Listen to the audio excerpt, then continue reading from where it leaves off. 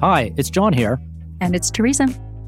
Teresa, we've talked on episodes past about your electric vehicle, and today we're talking about clean tech. So I'm going to kick off taking you back to your EV.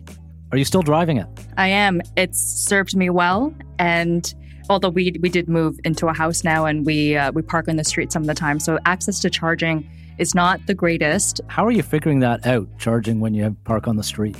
Oh, we basically don't. We have to drive to a supercharger. Luckily, a lot of the places where we run errands have installed chargers, so that has been a huge boon and honestly a relief because we can just dip into the grocery store for 20 minutes. Our car's charged maybe another 6%. That gets us to where we need to go, and then we're good. I love it. Innovation on the fly. And now as a homeowner, how are you thinking about heat pumps? We are looking into seeing how we can get a heat pump. Specifically, what are the right heat pumps for our space? When is the right time to get a heat pump? We want to make sure that we wear out our current heating units life cycle. And so a lot of considerations that, not only I have, but so many of my neighbors are sharing in the community around us. And it sparked a really fun dialogue across all these people from different walks of life. It just goes to show how complex the climate transition is, not just for whole countries and whole economies, but for households and individuals. Every decision can be a little bit different. That makes it interesting, makes it challenging. And those challenges are what we explore in a new report from the RBC Climate Action Institute. It's called Double or Trouble. It's our first report that takes a look at Canadian climate action and measures how the country is doing across the economy, but also as individuals and as households. And the core message is there in the title, Double or Trouble. We need to double a lot of things, including the amount of capital that needs to go into climate action over the rest of the decade. And that capital is needed to deploy and scale technologies, whether it's heat pumps or EVs, but also industrial technologies from carbon capture to methane measurement from outer space. And that climate capital will also be needed to help change the narrative, John. Our research shows that most Canadians are not willing to change their lifestyles for high-impact climate action, no matter how crucial, urgent, important it is. So what good is that technology if no one is willing to adopt it? This is shaping up as a decade of innovation, and as we approach the midpoint, how can we ensure that Canada is a global leader in the clean tech race?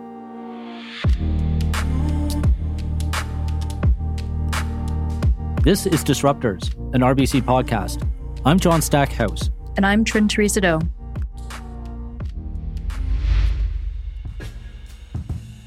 Climate action involves everyone, but as our report shows, the federal government has carried most of the financial weight over the last decade.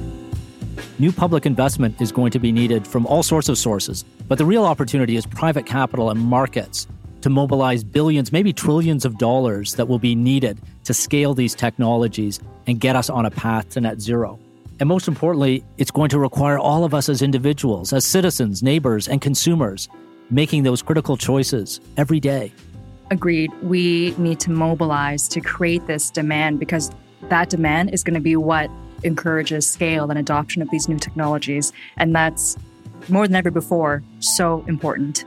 Today, we're taking a deeper dive with leaders from 3 Canadian clean tech companies, discussing the opportunities and challenges that they see across the country and even in outer space.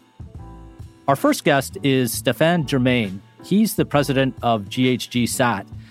In 2016, the company launched the world's first satellite system to monitor greenhouse gases. It was the size of a toaster oven and nicknamed Claire. In 2023, the satellites helped authorities spot and stop a massive methane leak in England.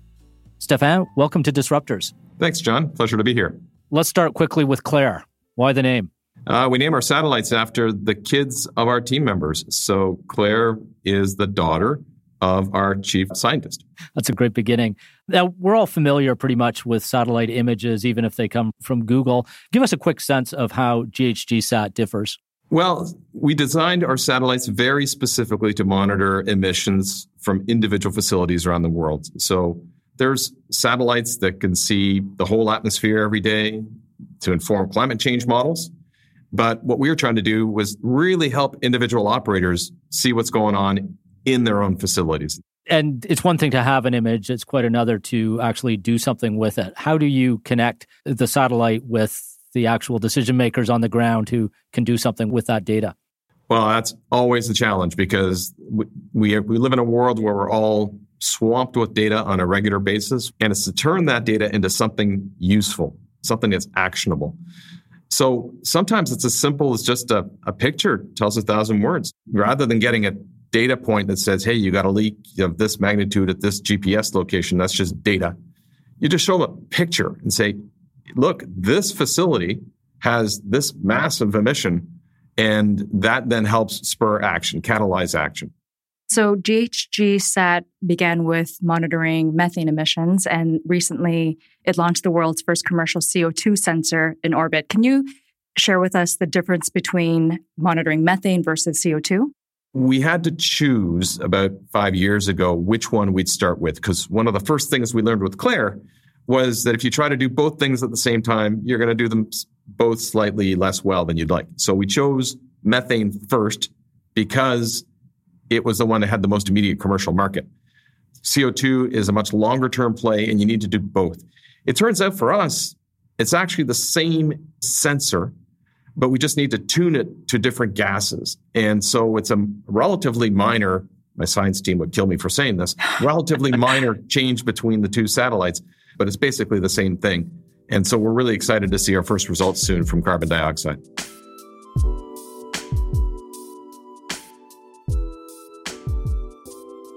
There are a lot of other countries and companies that are good at satellite imagery. How did you get there first? We just saw that we had technology that could be brought to bear to help customers understand their own emissions more cost effectively than what they currently were using as other technologies. The idea of miniaturizing a sensor into something that you could launch as an entrepreneur, as a new business, was kind of wild 10, 15 years ago. So we spotted the opportunity, we saw the market need, and we jumped on it, and we just happened to get there first. And now we're working really hard to maintain that lead and stay number one in what we do. As the old saying goes, what gets measured gets managed. And this is all about measuring emissions. What are the types of companies and industries that you think will benefit most, especially from methane mapping? Oil and gas is the largest industrial emitter of methane in the world. So we work closely with many, many large oil and gas companies in North America, but also internationally.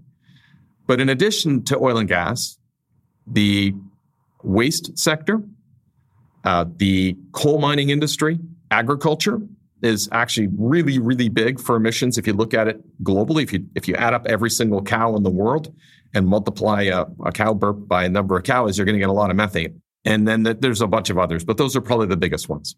Just given the diversity of emitters and geographical landscapes, what are the challenges that your company faces in being able to collect and analyze that data? Well, collecting and analyzing the data is actually the easy part. The challenge is how you translate that data into action.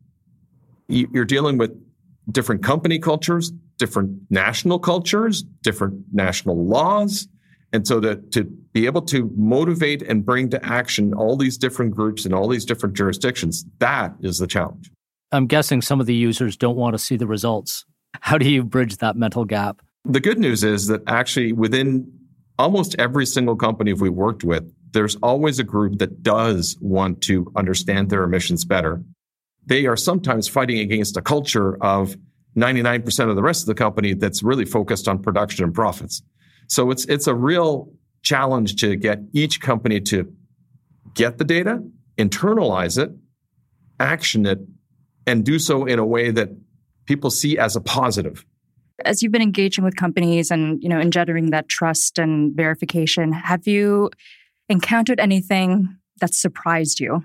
Well, maybe I can tell a bit of a funny story. When we launched our first satellite, Claire, in 2016, we went hunting for different large emission sources, and some academics asked us to go look at what's called a mud volcano. So a natural source of emissions of methane in Central Asia. And sure enough, we went and took a look and saw nothing. Very boring. But right next to it, we saw this massive emission that we hadn't expected. And that became the first cornerstone example of the international community coming together to identify, using satellites, a source that wasn't previously known, and then work with the local government to mitigate that. That one discovery was equivalent to taking 1 million cars off the road for a year. Oh, that's amazing. That's the magnitude of opportunity we have in front of us.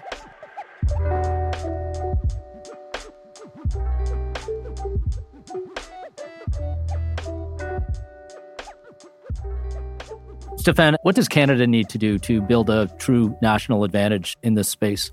I really believe that Canada can have a sustainable competitive advantage by having aggressive policies and regulations, but also aggressive initiatives and efforts within the operators themselves to reduce emissions.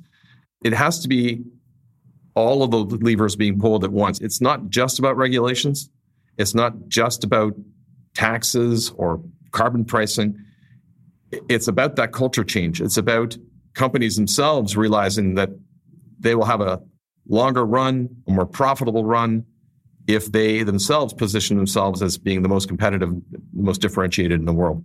If you pause for a moment and look out, 5, 10 years, where do you see this taking us? So I believe that in the next 5 to 10 years, every single facility in the world is going to be monitored on a daily basis using satellites. And with that kind of insight and data, that total transparency in global emissions, not just in methane, but carbon dioxide, not only are we going to have a better idea of where the challenges are and where the opportunities are, we're also going to have the basis for a much more fluid market.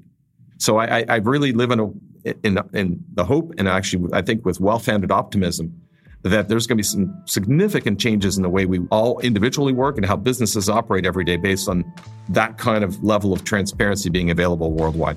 That's a great call to action and also inspiring in terms of the opportunity that's out there for all sorts of sectors, all sorts of innovators. Stephane, thanks for being on Disruptors. Thanks, John. Our next guest is Apoorv Sinha, founder and CEO of Carbon Upcycling Technologies, a Calgary-based clean energy company focused on low-carbon building materials. Apoorv has helmed carbon upcycling for a decade, focusing the company on the U of CCUS, carbon capture, utilization, and storage. Apoorv, welcome to Disruptors. Thank you for having me, Teresa and John. Apoorv, you were born in India, grew up in Kuwait, studied chemical and biomolecular engineering in Atlanta, Georgia. What led you to Canada and the world of clean tech? I'll tell you, it wasn't my skiing skills. I'm still kind of a pretty average skier. It was really an interesting turn of events. As you mentioned, I have had the privilege of kind of having seen different parts of the world. But really, when I finished my undergraduate degree in 2010, it was really the job market that led me to Calgary. I had studied chemical engineering and really wanted to be part of something to do with energy. And Calgary was the place to be at the time. It was difficult as an immigrant in the States to get a long-term visa. So Canada made a lot of sense to set up a shop, I suppose. And over 12 years later, I'm still here and working on something that I find extremely gratifying personally, the carbon cycle and closing it up. That's such a great Canadian story. And I hope we get to ski together someday because my life's ambition is to be pretty average. So you'll have to help me get there. But we're talking about buildings, and a lot of us don't fully appreciate how carbon intensive the buildings are that we're sitting in, that we live in, and that the more we build, often the more carbon gets released into the atmosphere. I wonder if you can give us some insight into where carbon upcycling fits into that grand challenge. Our view at carbon upcycling is that cement and clinker, and I'll mention in a second what the difference between them is, but these are two terms that are being conflated consistently. And there's no reason why we cannot make a low carbon cement that is both cost effective and scalable and locally sourced. The core problem around cement decarbonization is that the chemistry of making cement, which is to take limestone and essentially baking it such that it releases CO2 and it leaves behind a chemical called calcium oxide, which essentially is the binder that holds together our roads, our buildings, our bridge decks. And what we've been working on is essentially reducing that limestone component of what we call cement. If we can take waste materials from mining, waste materials from construction waste materials from the steel industry, we can essentially come up with a low carbon cement product, which is not only able to get us considerably closer to our net zero ambitions, but also do it in a way that's actually circular, not just for the cement industry, but also for other industries like mining, steel, and even energy generation. So you're essentially recycling materials into cement. Is that what upcycling is all about? The real difference between recycling and upcycling, John, is that we're actually taking a material of almost no value. This is material that gets used in road sub-foundations. It gets thrown away in tailings or landfills. And so when we're able to take that material and make it into a reactive alternative to clinker and cement, that becomes a really good scalable example of upcycling, where you're taking a material that has essentially no value in our current kind of market, but can now be used to reduce the emissions of one of our most carbon-intensive industries. That's fascinating, and thank you for such a clear explanation of the whole process. We've had a lot of conversations with builders and developers across Canada, and when we mention cement and concrete, many have told us, they don't really quite understand the alternatives out there. Many of them are risk averse, and they want to stick with the Portland cement because that's what they know, that's what they're used to, that's what they can guarantee the safety of. Can you share with us what you would say if someone asked a safety question in relation to it? What I would say is that the level of due diligence and testing that happens, especially in Canada and the US, is pretty much top of the line globally. We've been doing this work at a commercial scale in Calgary now for 3 years. We've been able to get a lot of proof from the commercial projects that we've gotten into with our local partners. I don't think that there are any carbon utilization companies like ours that would strongly vouch and say, put us into a bridge deck tomorrow or put us into major structural parts of the Green Line project as an example. However, even in these major infrastructure projects, about 20 to 30% of the scope is non-structural that has a very low risk profile.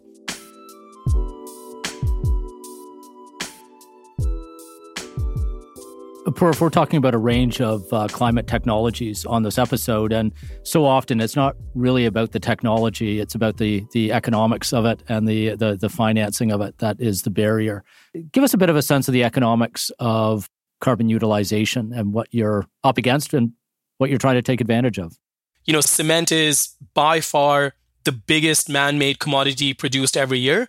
The only thing that humans use more than cement is water. And so as you can imagine, that has a huge downward impact on the cost of cement. And what we've been very fortunate with is that by showing that we can take these waste materials and upcycle them, we're essentially able to come up with a cost profile of our technology that on an operating level can compete very significantly even with the local cost of cement production.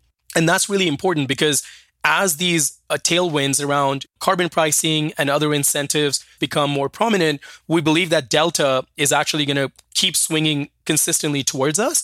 And in our opinion, creating something that's economically viable is critically important to getting any level of meaningful adoption between now and 2030. What are the best use cases and the most common types of projects you're seeing for your products? I would say pretty much anything that falls under the non-structural kind of application space. So this could be anything from sidewalks to jersey barriers. It could be precast products, non-load-bearing walls in kind of low-rise buildings. All of these applications would be fair game. And definitely external applications are really interesting avenues for us as well. And one of the reasons why we're trying as much as possible to kind of raise awareness of our solution. One of the challenges in the whole materials space is the standards, which we all get to take for granted. Our buildings and our bridges hold up because of generations of work establishing standards. And a lot of good people going to look at these new products or new material mixes and say, not ready for prime time. We don't want to put too much weight, literally, on these materials. How are we going to balance that challenge of innovating while protecting ourselves? Ultimately, it's going to boil down to disciplined decision-making and calculated risks. I think we need to take a measured response, and we cannot kind of look at this through a wide lens and in broad strokes. There are many, many opportunities where we can do this at the local level without taking undue risks, definitely with lives, but even with performance. And that doesn't necessarily mean that we have to slow down the transition. I think we just have to be very careful with where we implement these technologies and guide them through. Looking ahead, what are your plans for scaling up carbon upcycling and CCUS technologies? What do you hope to see in 5 years? Our mission, Teresa, is to be the most impactful carbon tech company of the decade. And if we can show that we can do this cost effectively while producing a product that actually helps lower emissions downstream through the displacement of carbon intensive materials like cement, we believe we would have done a really good job in reducing the emissions overall and making our positive mark in this space. I think we have a core base of knowledge when it comes to construction, when it comes to, carbon management, how to couple those together and lead that into a circular value proposition that makes sense holistically is the challenge. But iterative development and leveraging the resources and skill sets that we've built over almost centuries is, in our view, the way to do it. That's brilliant. We need more tinkerers. Thanks for being on Disruptors. Absolutely, John. Thank you. Our final guest, Louis Tremblay, is the CEO of FLO EV Charging and a trailblazer in the field of electric mobility in Canada.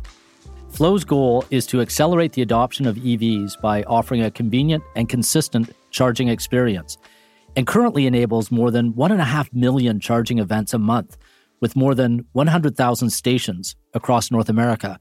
Louis, welcome to Disruptors. Hi, John. Thanks for having me. Let's start with the FLO story, Louis. You operate an extensive charging ecosystem, close to 500,000 members. How is FLO helping Canadians make the switch to EVs? I would say the goal we have since our foundation is really to make sure drivers that want to switch to electric vehicle have access to a reliable charging network, and that every time they use one of our chargers that it works, so people can feel confident to drive around Canada and rely on the FLO network. I'm an EV driver, and something that I've experienced is the inconsistency with charging rates in different locations. How does FLO differentiate itself from other competitors, and how do you think about how you price? Yeah, pricing is definitely an interesting subject. Over the last 15 years, there's been an evolution on pricing. One thing that I'm really proud of is we did work closely with Measurement Canada to make kilowatt hour billing possible. And we did lobby to make that a reality. It's been a challenge, still part of the complexity of having consistency from one charger to another, one province to another. But this is definitely a place where FLO is acting to make fair pricing for EV drivers. Well, it's pretty normal now, and much more so than even 24 months ago, to see EVs, not just in big cities, but right across the country. What we don't see is the infrastructure that all those EVs rely on. How concerned should we be about the readiness of infrastructure for an inflection point of EV sales? Definitely, we should be concerned, John. There's a lot that still needs to be done. We need to work with governments, with OEMs to make sure that there is sufficient charging, whether it's, fast charging in between cities, in communities, or curbside charger in the city where you have garage orphans. But one thing that is really exciting these days is there's more EV model. We used to have cars that didn't have enough range, that didn't suit a family like mine. And now we're starting to have pickup trucks, SUVs, vans. So we're seeing a portfolio of products that are available. The pricing of batteries are getting down. And it's a good dynamic because we start to see the consumer to be in the driver's seats. They have options. So it really creates what we want. It's a consumer market where people fight to give more option, better pricing, more features to consumers. As EVs expand into different vehicle types, what are the challenges and hurdles that we still have to overcome to fully have a mainstream EV culture? There's still a lot to do. It's a transition, right? There's still a lot of chargers to be deployed, ultra fast chargers, because now the cars have bigger batteries. Pickup trucks have double the size of battery than the car that were on the market a couple of years ago. So we need the support of government. Everyone wants to fight climate change, but this transition is a challenging one. So we need to make sure that all the stakeholders, whether it's the government, the OEM, the utilities, the electric company, that are making sure that we're making this transition together. How does FLO think about where it builds its next chargers? You mentioned there's EV pickups, there's different vehicle types, there's also different driver segments, there's commercial fleets. How do you think about those segments as you build up the next chargers? For most of our network deployment, we've been selling station to anyone that wanted a charger at home, at work, whether it's a fast charger or a curbside charger. But as the market mature, you're totally right, Teresa. As a network operator, we need to make sure that we're going to have a great coverage, making sure people can access charging everywhere. But as we're thinking about that, as we have more capabilities to understand the need of EV drivers, because we have accumulate this data set that tells us where EV drivers need charging, we also need to be able to invest ourselves. And to get a return on that investment, we need to put the charger where people are. So it's really shifting gears. FLO used to sell and operate this network. We are now deploying our own charger and owning them. So to me, it's like after 15 years in this business, it's a big, big shift, but also a way to making sure that the experience for EV drivers will be better because of the coverage we're going to be able to have. You have a wonderful perspective, Louis, in terms of seeing how drivers are evolving and how the sector is evolving. With that growth, what changes are you seeing in the way that consumers behave? It's a big shift. As things are evolving and it's more getting mainstream people, I like to refer to my wife or my mom. They don't care about all this complexity. They just want to drive from point A and point B. But this is exactly what we want, right? It's people that they don't fear. They don't have that range anxiety. They just want to embark into it. So this is definitely the years we're in. We're seeing more people getting into the EV because they don't fear anymore. But the promise we have to meet, and I'm talking about us and other charging network, is to making sure we don't let them stranded.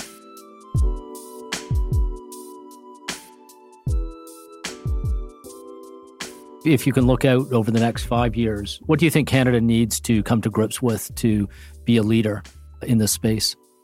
We are not in a bad position. I would say in Canada, we have some of the most aggressive targets on the planet. That being said, the infrastructure deployment needs to come. And I hope it will come with demanding requirement on reliability and charging experience. Like it needs to bring a better experience to me than the internal combustion car. So we still need the government support, but we need to deploy. And as we're doing that, we should make sure also we invest into our industry, from the mining, the batteries, all the value chain up to the charging in the cars. We need to invest there and what creates value for our country, because it's one of the best way to leverage that new economy. Louis, that's a great call to action for individual car owners and also for the country. Thanks so much for being on Disruptors. Thank you, John.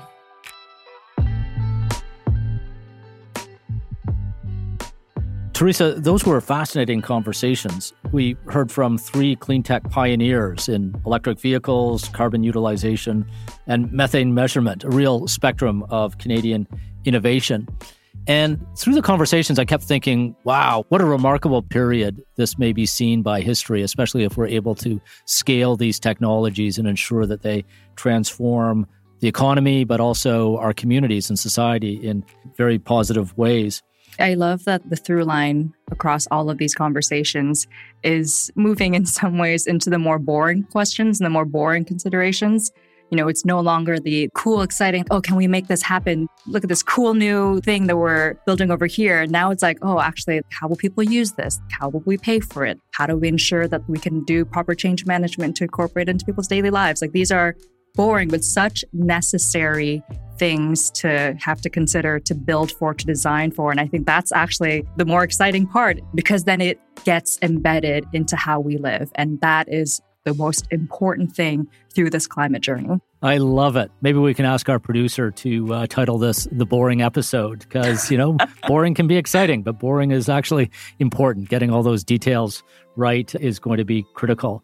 And if we put our minds to it, as we heard over and over again in this episode, this can be Canada's decade of climate action, and disruptive technology has a huge role to play. I completely agree, John. This requires action from everybody, public sectors, private sectors, and ultimately people. And the RBC Climate Action Institute, of which we are both members, has just released our flagship research report Climate Action 2024 Double or Trouble. And I would encourage all listeners, please, if you're interested in reading the report, visit rbc.com/CAI. On the next episode, we'll be sitting down with Alison Nankivell. She's the incoming CEO of Mars Discovery District, and speaking with some remarkable women who are overcoming challenges in the Canadian clean tech space. Until then, I'm John Stackhouse. And I'm Trin Teresa Do. This is Disruptors, an RBC podcast. Talk to you soon. Disruptors, an RBC podcast, is created by the RBC Thought Leadership Group and does not constitute a recommendation for any organization, product, or service. For more Disruptors content, visit rbc.com/disruptors and leave us a 5-star rating if you like our show.